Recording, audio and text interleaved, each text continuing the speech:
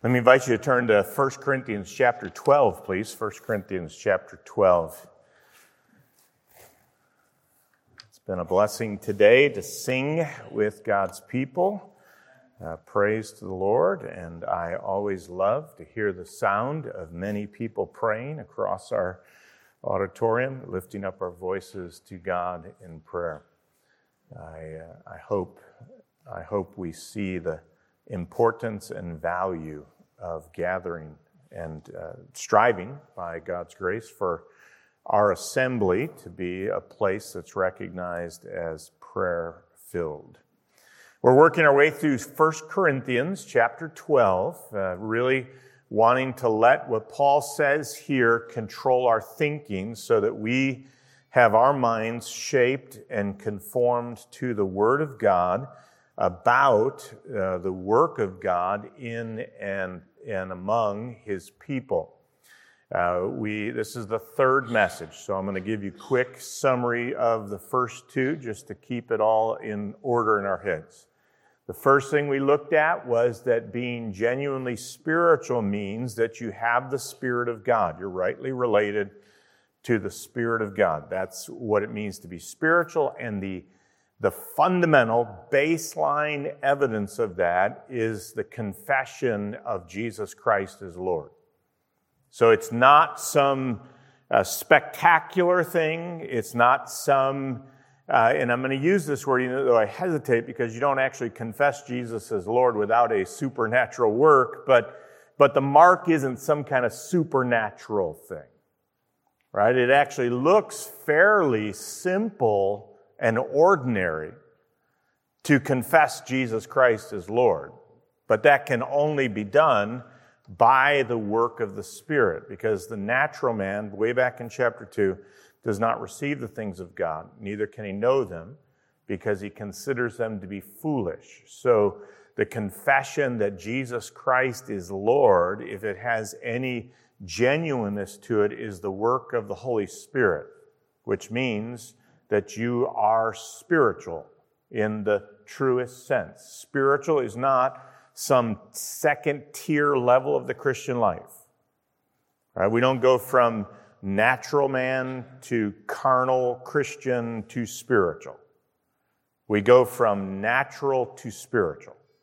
You either don't have the Spirit or you have the Spirit.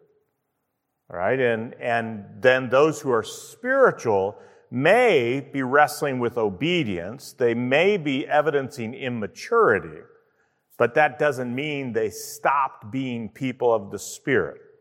So Paul establishes the baseline with the confession that Jesus Christ is Lord, which can only be made, verse 3 says, by the Holy Spirit. So that's the evidence that sort of makes the ground for all believers to stand on as people of the Spirit. Then verses 4 through 11, we saw that it is the triune God who is at work for the health of the church through the church, or the health of the body through the body, the health of the congregation through the congregation. It emphasizes the work of God in all three persons: the Spirit, verse 4, the Lord, verse 5, God, verse 6, and they are all three persons of the Godhead are at work with distributions of gifts, distributions of ministries, distributions of effects or workings. It's all the work of God in the congregation for the health of the congregation.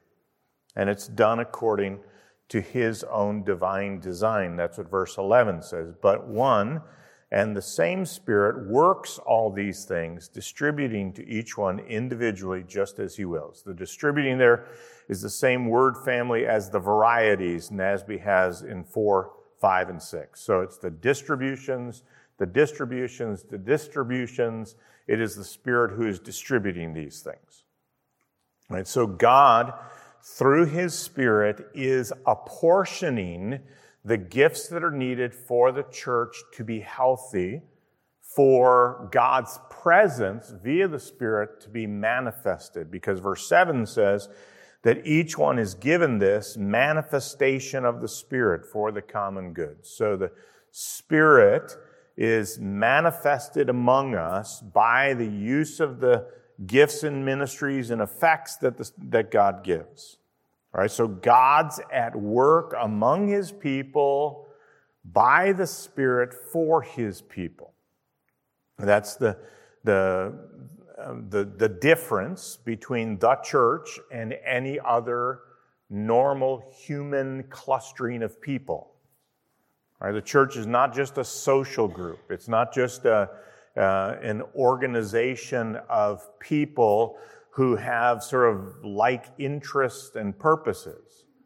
It is actually the work of God in and among those who have confessed Jesus Christ as Lord.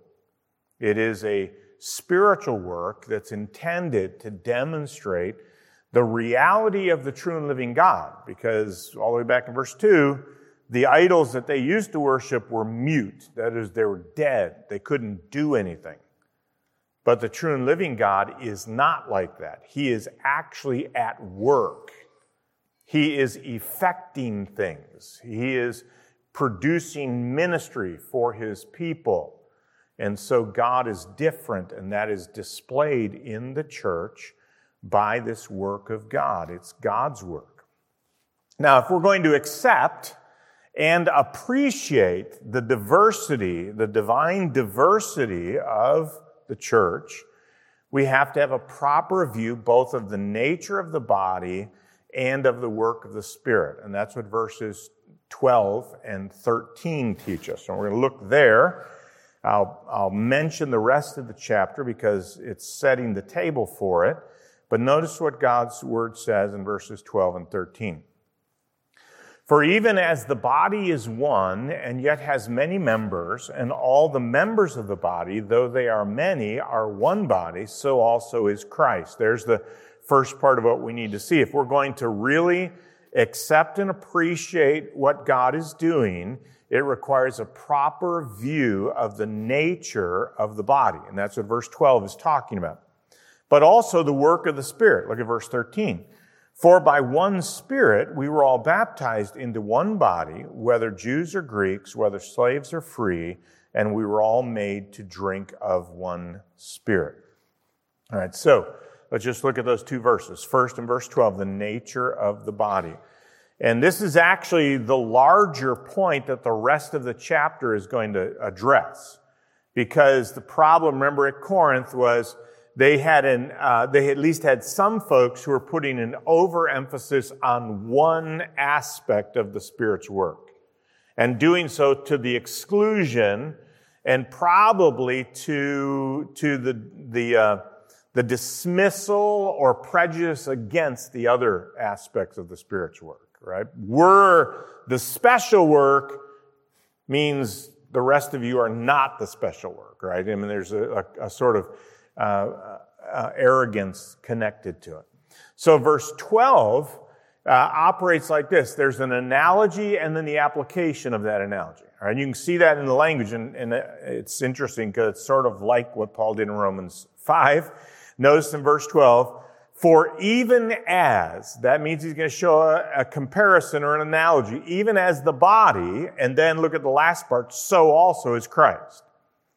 All right, so let's start with the analogy. The analogy here is the human body. So when he says, even as the body is one and has many members, and all the members of the body, though they are many, are one body, he's actually talking about our human bodies. Okay, he's setting that up to base the analogy by which he's going to move to Christ. All right, and here's how he describes the human body. There is one body, but it has many parts. And we recognize that, right? I mean, we even say it. I mean, it's members, I think is not a bad way to translate it because we talk about members of the body. We don't say it as much because member can mean like members of a group or a society, right? But if I said someone was dismembered, right, you would know that meant a part of their body was cut off, right? That's the point of it. That the body has parts. And that's just the way God made the body, right? And it's an amazing and intricate thing that God has designed the human body to function as one with all of these parts working in sync at its best. And we know that that's best because when it's out of sync, we understand that, right? When some part of our body isn't working, we know that that's something wrong, right? There's one body, it has many parts. But then he flips it to the other side. And the members of the body, though they are many, are one body. Just because there are many parts doesn't make each part an entity to itself, right? It is a part of the whole. And that's what gives it its reality. Now, I said he's going to unpack that in the rest of the chapter. Look at verse 14, because the first part of verse 12 is actually reflected in verse 14. For the body is not one member, but many, right? Remember 12, the body is one and has many members. So 14 is going to pick up this idea that the body is not just one member, but many. Then drop down to verse 20, because here comes the second part of the analogy he's going to unpack. Now, there are many members, but one body. So that's why I said verse 12 is really sort of the introduction to the rest of the chapter. It's sort of laying the foundation for the rest of the stuff he's going to say about how the body should function. Well, you can't really appreciate how the body should function unless you understand the dynamic of what the body is, what the nature of the body is.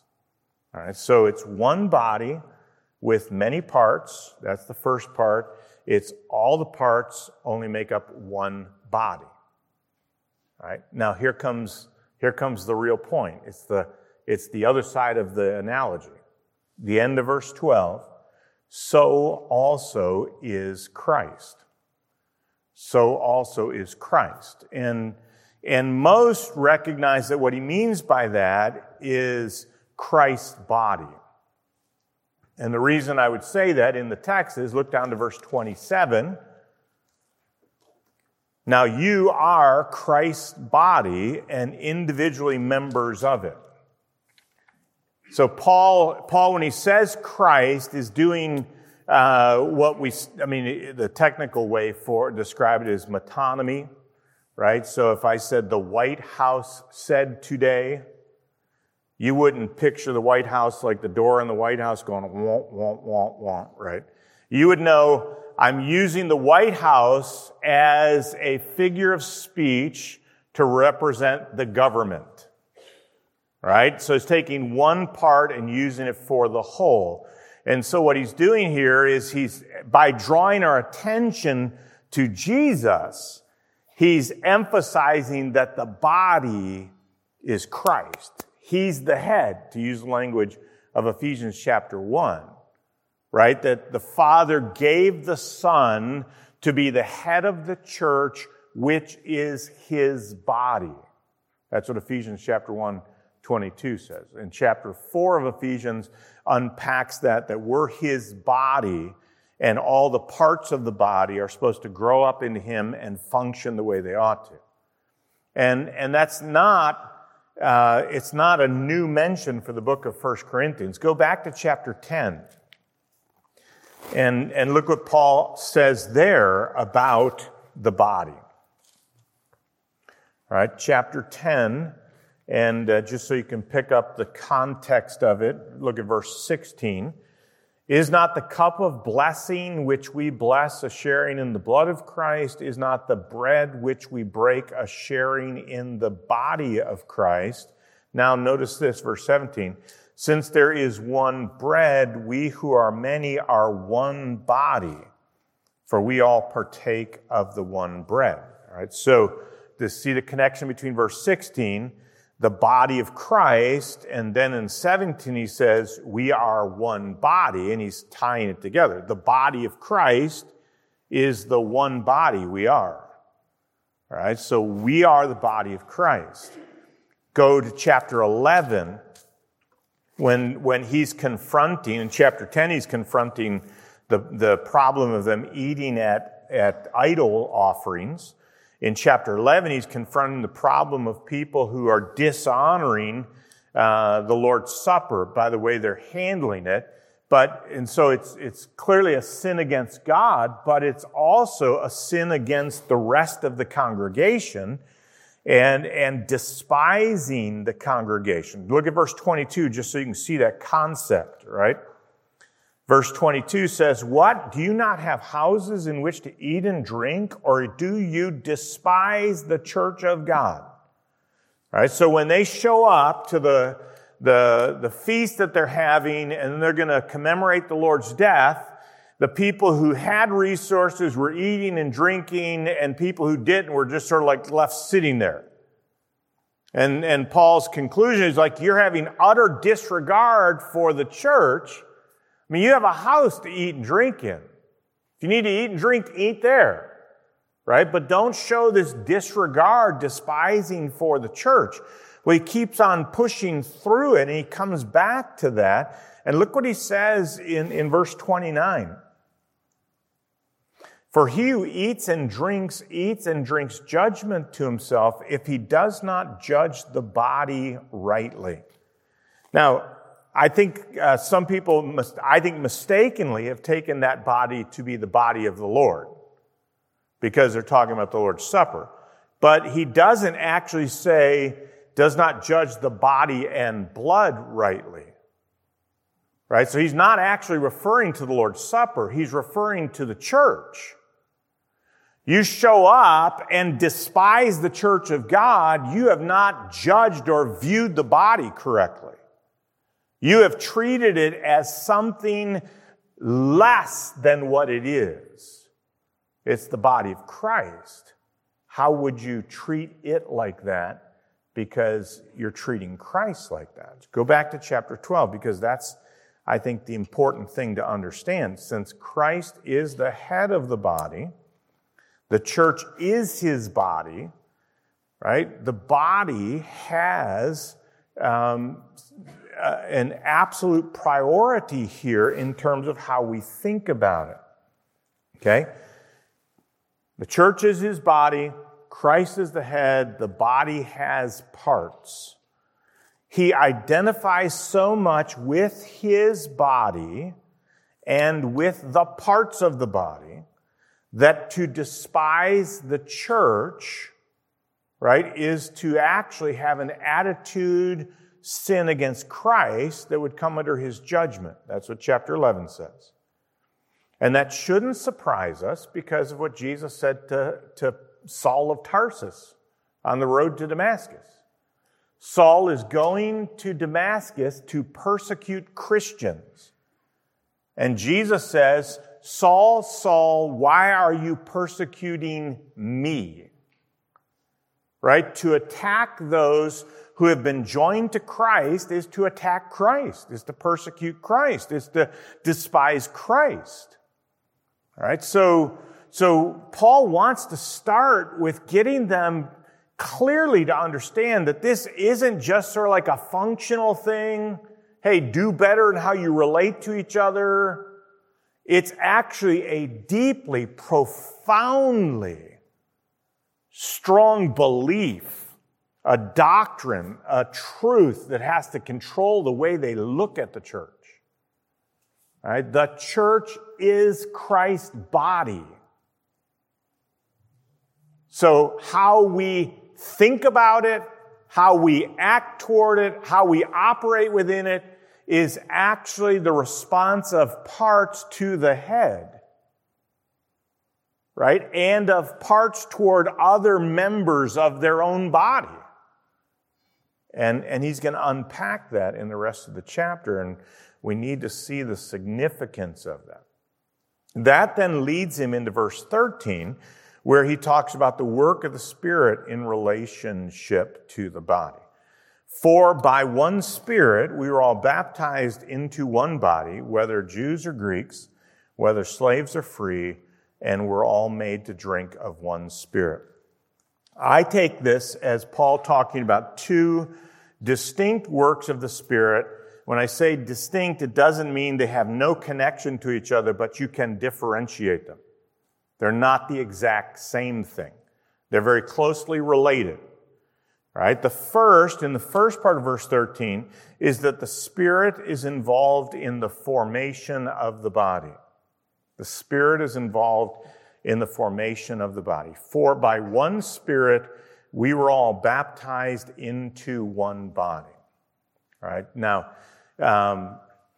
in God's providence, I have to tackle Romans 5 and federal headship this morning and spirit baptism tonight. So I'm piling up all my theologically difficult concepts on one Sunday. But let me just give you a quick survey of the background to this idea of being baptized in the Spirit into the body.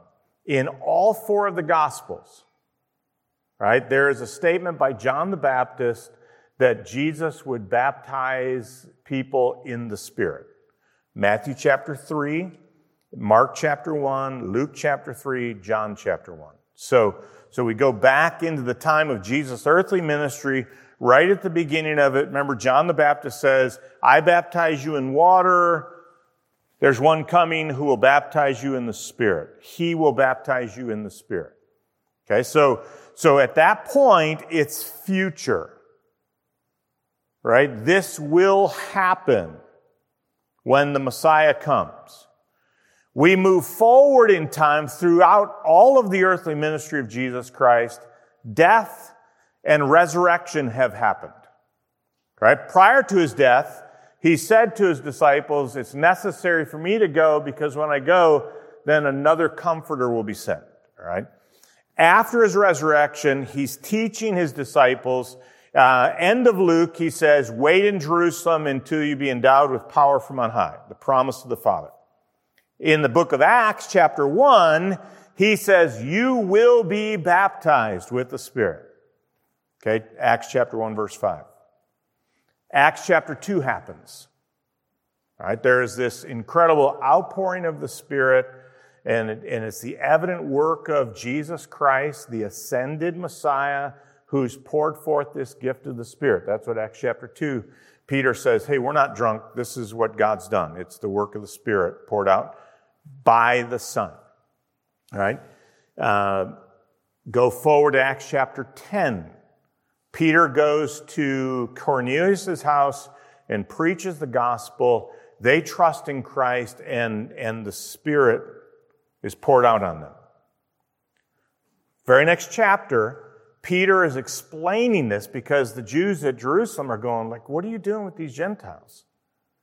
And Peter tells the story of what happened, right? That God told him to go, not have any respect of persons, and I preached, and the same thing that was given to us, Acts 2, happened to them. And Peter, in Acts chapter 11 and verse 16, ties that to the baptism of the Spirit. So now we know Acts 2 was when the predictions of Matthew, Mark, Luke, and John, and the prediction of Jesus is fulfilled. Right? The baptism of the Spirit begins in Acts chapter 2. Right? And then it happens in succession with each sort of new group that's included into the church. The Gentiles, Samaritans, the Gentiles, then the group in Acts 19 that are people who only believe the message of John the Baptist, hadn't heard about Jesus or even about a Holy Spirit, and so Paul tells them the truth. All right, so you have this working of happening throughout the book of Acts. And that's what we see happening, that God has now begun the church at Acts chapter 2. Now here's Paul in 1 Corinthians 12 giving us a theological commentary on what happened in Acts. Right? He is saying, this is what the Spirit did in what we call the baptism of the Spirit. And notice the text. It says, in one Spirit, we were all baptized into one body. That is, we were brought into the body of Christ by Christ through the Spirit. Okay, and I think, and there's some debate because people like to zero in on prepositions, and so NASB has it by one Spirit, means the Spirit is sort of the instrument, or the one, it could be the agent or the instrument, but every occasion through the Gospels, it's Christ who does the baptizing, and so I think it's best to see it as Christ baptizing us with the Spirit into the body. We're brought into union with Christ by the ministry of the Spirit. Notice in the text to whom this applies.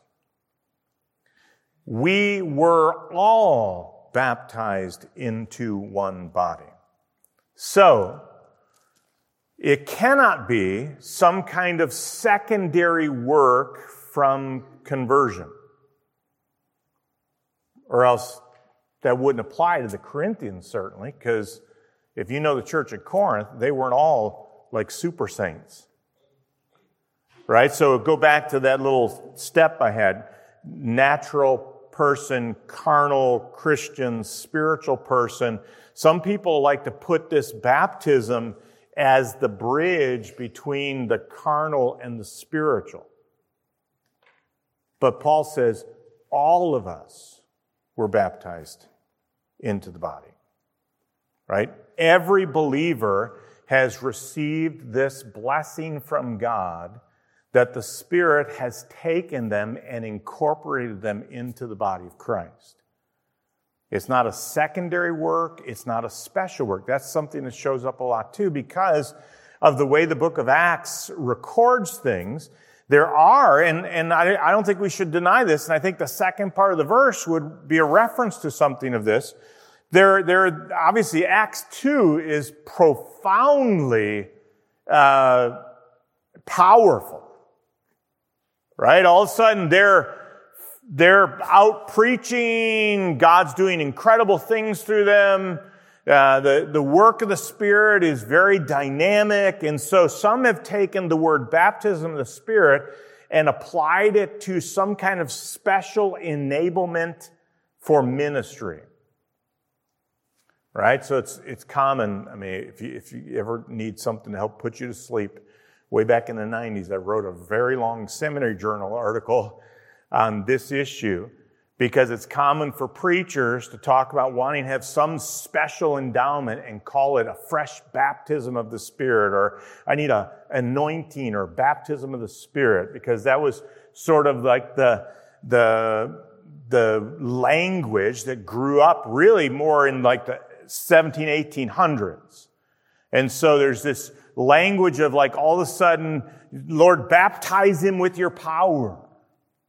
And start calling that the baptism of the Spirit. But there's no biblical basis for that. Right? That's not the way. Every Christian has been baptized in the Spirit into the body. It's not some, like a Mario mushroom that you get and all of a sudden you get superpowers or something. You get big. Right? It's not like that. It's actually something that God does. Christ accomplishes through the Spirit to incorporate us into union with himself to be his body. Every believer has that. We were all baptized into one body. And so we need to make certain that we don't get pulled in because talked last week about the difference between experientialism and experience.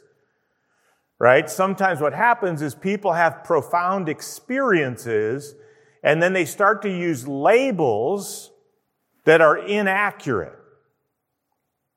Right? So, D.L. Moody has the story about some encounter with God while he's in New York City that was radically transforming. Hudson Taylor, if you've ever read his biography, talks about the spiritual secret. There's some kind of radical transformation that happens in that. I am not discounting some profoundly affecting experience that they had. What I'm saying is, don't label it wrongly. so that now other Christians are going around going, well, I need to get baptized by the Spirit. When in fact, every Christian has been.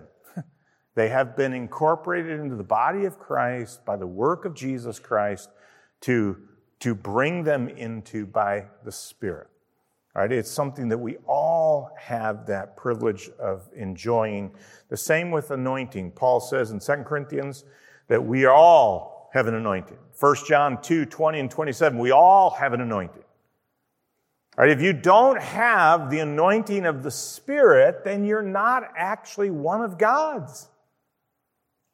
Right? If you've not been baptized into the body, then you're not one of Christ's. It's something for all of God's people as a gift of His work to incorporate us into the body, and that's what we should recognize. It's tied to conversion because that illustration for us in Acts chapter 10, Peter preaches the gospel and Cornelius and his household respond, and that's when they're incorporated into the body of believers. And in fact, the text even tilts toward that to show us that. Look at the language in verse 13. It's, we all are baptized into one body, whether Jews or Greeks, whether slaves or free. Right? There's no distinction between these categories when it comes to incorporation into the body. Same kind of thing is mentioned in Colossians chapter 3, where there's no longer slave or free man. Right? So the body of Christ effectively eliminates differences that might have separated people from one another by virtue of faith in Christ and the work of the Spirit. And it also produces a diversity like a body, one body with many parts. And so the work of the Spirit is tied to that. Notice the last part of verse 13, I think, though, introduces a second idea.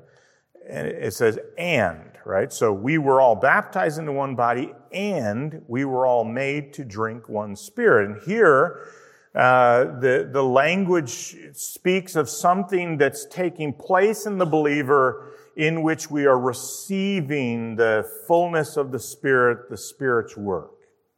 Right? We're all made to drink of the Spirit in that regard. If I could put it this way, what I would see these two things as being the formation of the body is something that is done to us.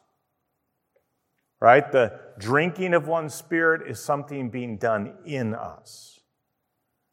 Right? So it's not just that Jesus took us by the Spirit and put us in the body and now we're in the body. But actually, also, the Spirit of God came to dwell in us. We have all drunk of the same Spirit. We all are indwelled. If we're in Christ, we're all indwelled by the Holy Spirit. And when the Spirit comes to dwell in us, accompanying Him is life and the gifts that we need for service, the power that we need for sanctification.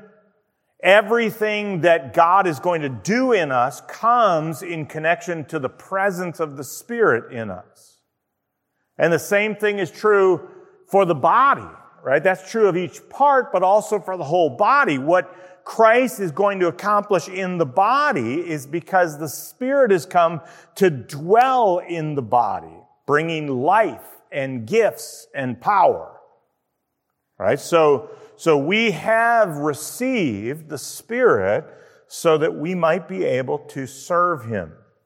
At conversion, He placed us into the body and we received the Spirit. So we now are people of the Spirit who form the body of Christ. And that's the work that He's talking about. All right, so let me just sort of zero in on why this is so important.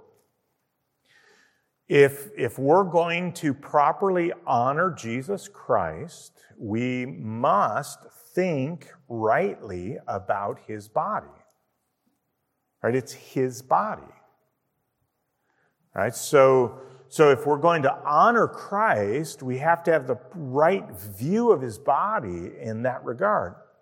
So we could say at least a few things. First is this, is that unity in the body does not mean uniformity.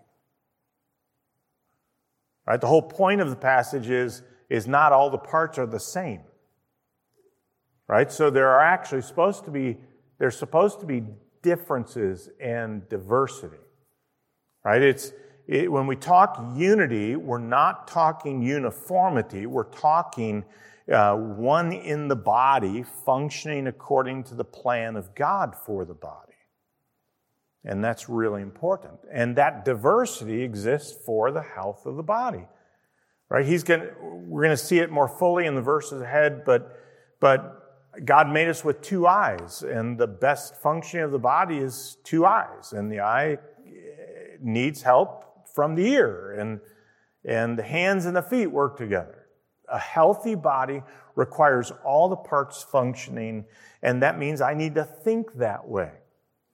Romans 12 actually ties this to the issue of humility. Right? We should not depreciate the value of the other parts of the body, or else we are proud and not humble. Okay? And so here's the thing you need to recognize. And I'll use my kind of situation just illustrative, right? So I have a teaching gift. So the tendency is to be very, at least mine's probably like a teacher and semi-lawyer-like, all right? So I have a tendency to want to really cut things right, correct. I can viscerally flinch when I hear bad theology expressed. I mean, it's just like I can be like, that's sort of, hey, it's got to be right. Right? Now, here's the thing, is not everybody has the teaching gift. And you know what? That's actually good. That's God's design. Right? Because there are some people who, let's say, take the language of Romans 12, have mercy. And so their first response to somebody expressing something isn't to go, you probably need to tighten that up a little theologically. Right? It's to move in mercy. And here's where the kind of thing that this text would be helping us think through in Romans 12 is if the people with the teaching gift look at the mercy people and go, bunch of feeling-oriented do-gooders. Right? We need truth, not feeling. Or if the mercy people look at the teachers and go, you guys are just a bunch of rigid, arrogant people. Then here's what Romans 12 would say. Neither of them is humble. Because if you don't appreciate the other gifts that Jesus has put in the Bible, or a body, then you actually think you know better than Jesus. I mean, that's really what it comes down to. You're effectively saying to God, why didn't you give us 4 feet? Or why didn't you give us 4 hands? Why didn't you give us 4 eyes instead of 2 eyes and 2 ears? Right? You're basically saying, God, you don't know what you're doing. Everything should have been like me. And that's the arrogance of it, is that we're actually thinking our gift, our gifting, our serving is the most important kind. And it shows up in how we view the other. Right? It also might show up by whether or not we're pushing toward unity or whether we're pushing away from it. Right? The first is to discount the many. The second is to discount the one. See, if we're pushing toward many to the fracturing of one, then we actually are elevating diversity above the unity that Christ wants in the body. So we have to hold both of those in check in submission to Christ. Do we appreciate the diversity designed for health, and do we work for its unity? And I think a part of what Paul is driving at is that the treatment of the parts is actually the treatment of Christ. It's his body. Right? So when you sin against some brother or sister in Christ in the body, you're actually sinning against Christ. When you despise some brother or sister in the body, you are actually despising Christ. And we like to put a wall between that. No, I love Jesus. I just can't stand Christians. But the scriptures won't let us do that because we're his. It's his body. We've all been placed in the body by the work of Christ through the Spirit, and we all share the same Spirit. So our heart should be toward the body, that every part matters because it matters to Christ. It's his. And so we love him, so we love the parts of the body. We want to honor him, so we show honor to the parts of the body. I hope we'll think about that, right? Next time we're inclined to have a heart that strikes out against somebody, or words that tear into somebody, or actions that dishonor somebody, that we'll think, he is Christ, she is Christ. If I love my Lord, I will love his body and treat it with the kind of love that I would show to Jesus himself. Let's pray together, please. Father, thank you so much for your truth. Help us to have our minds washed and cleansed and saturated by it. There's so much that runs contrary to our natural way of thinking, that we need to have rewiring, really. And we're grateful that we have the work of the Spirit to do that, that we can be transformed by the renewing of our minds, that the Word can work to straighten out the crooked parts of our thinking, to bend our hearts and wills in line with yours. Lord, would you give us a deeper appreciation of what the church is, what the assembly of God's people is, as the body over which Jesus Christ is the head. We ask this in his name. Amen.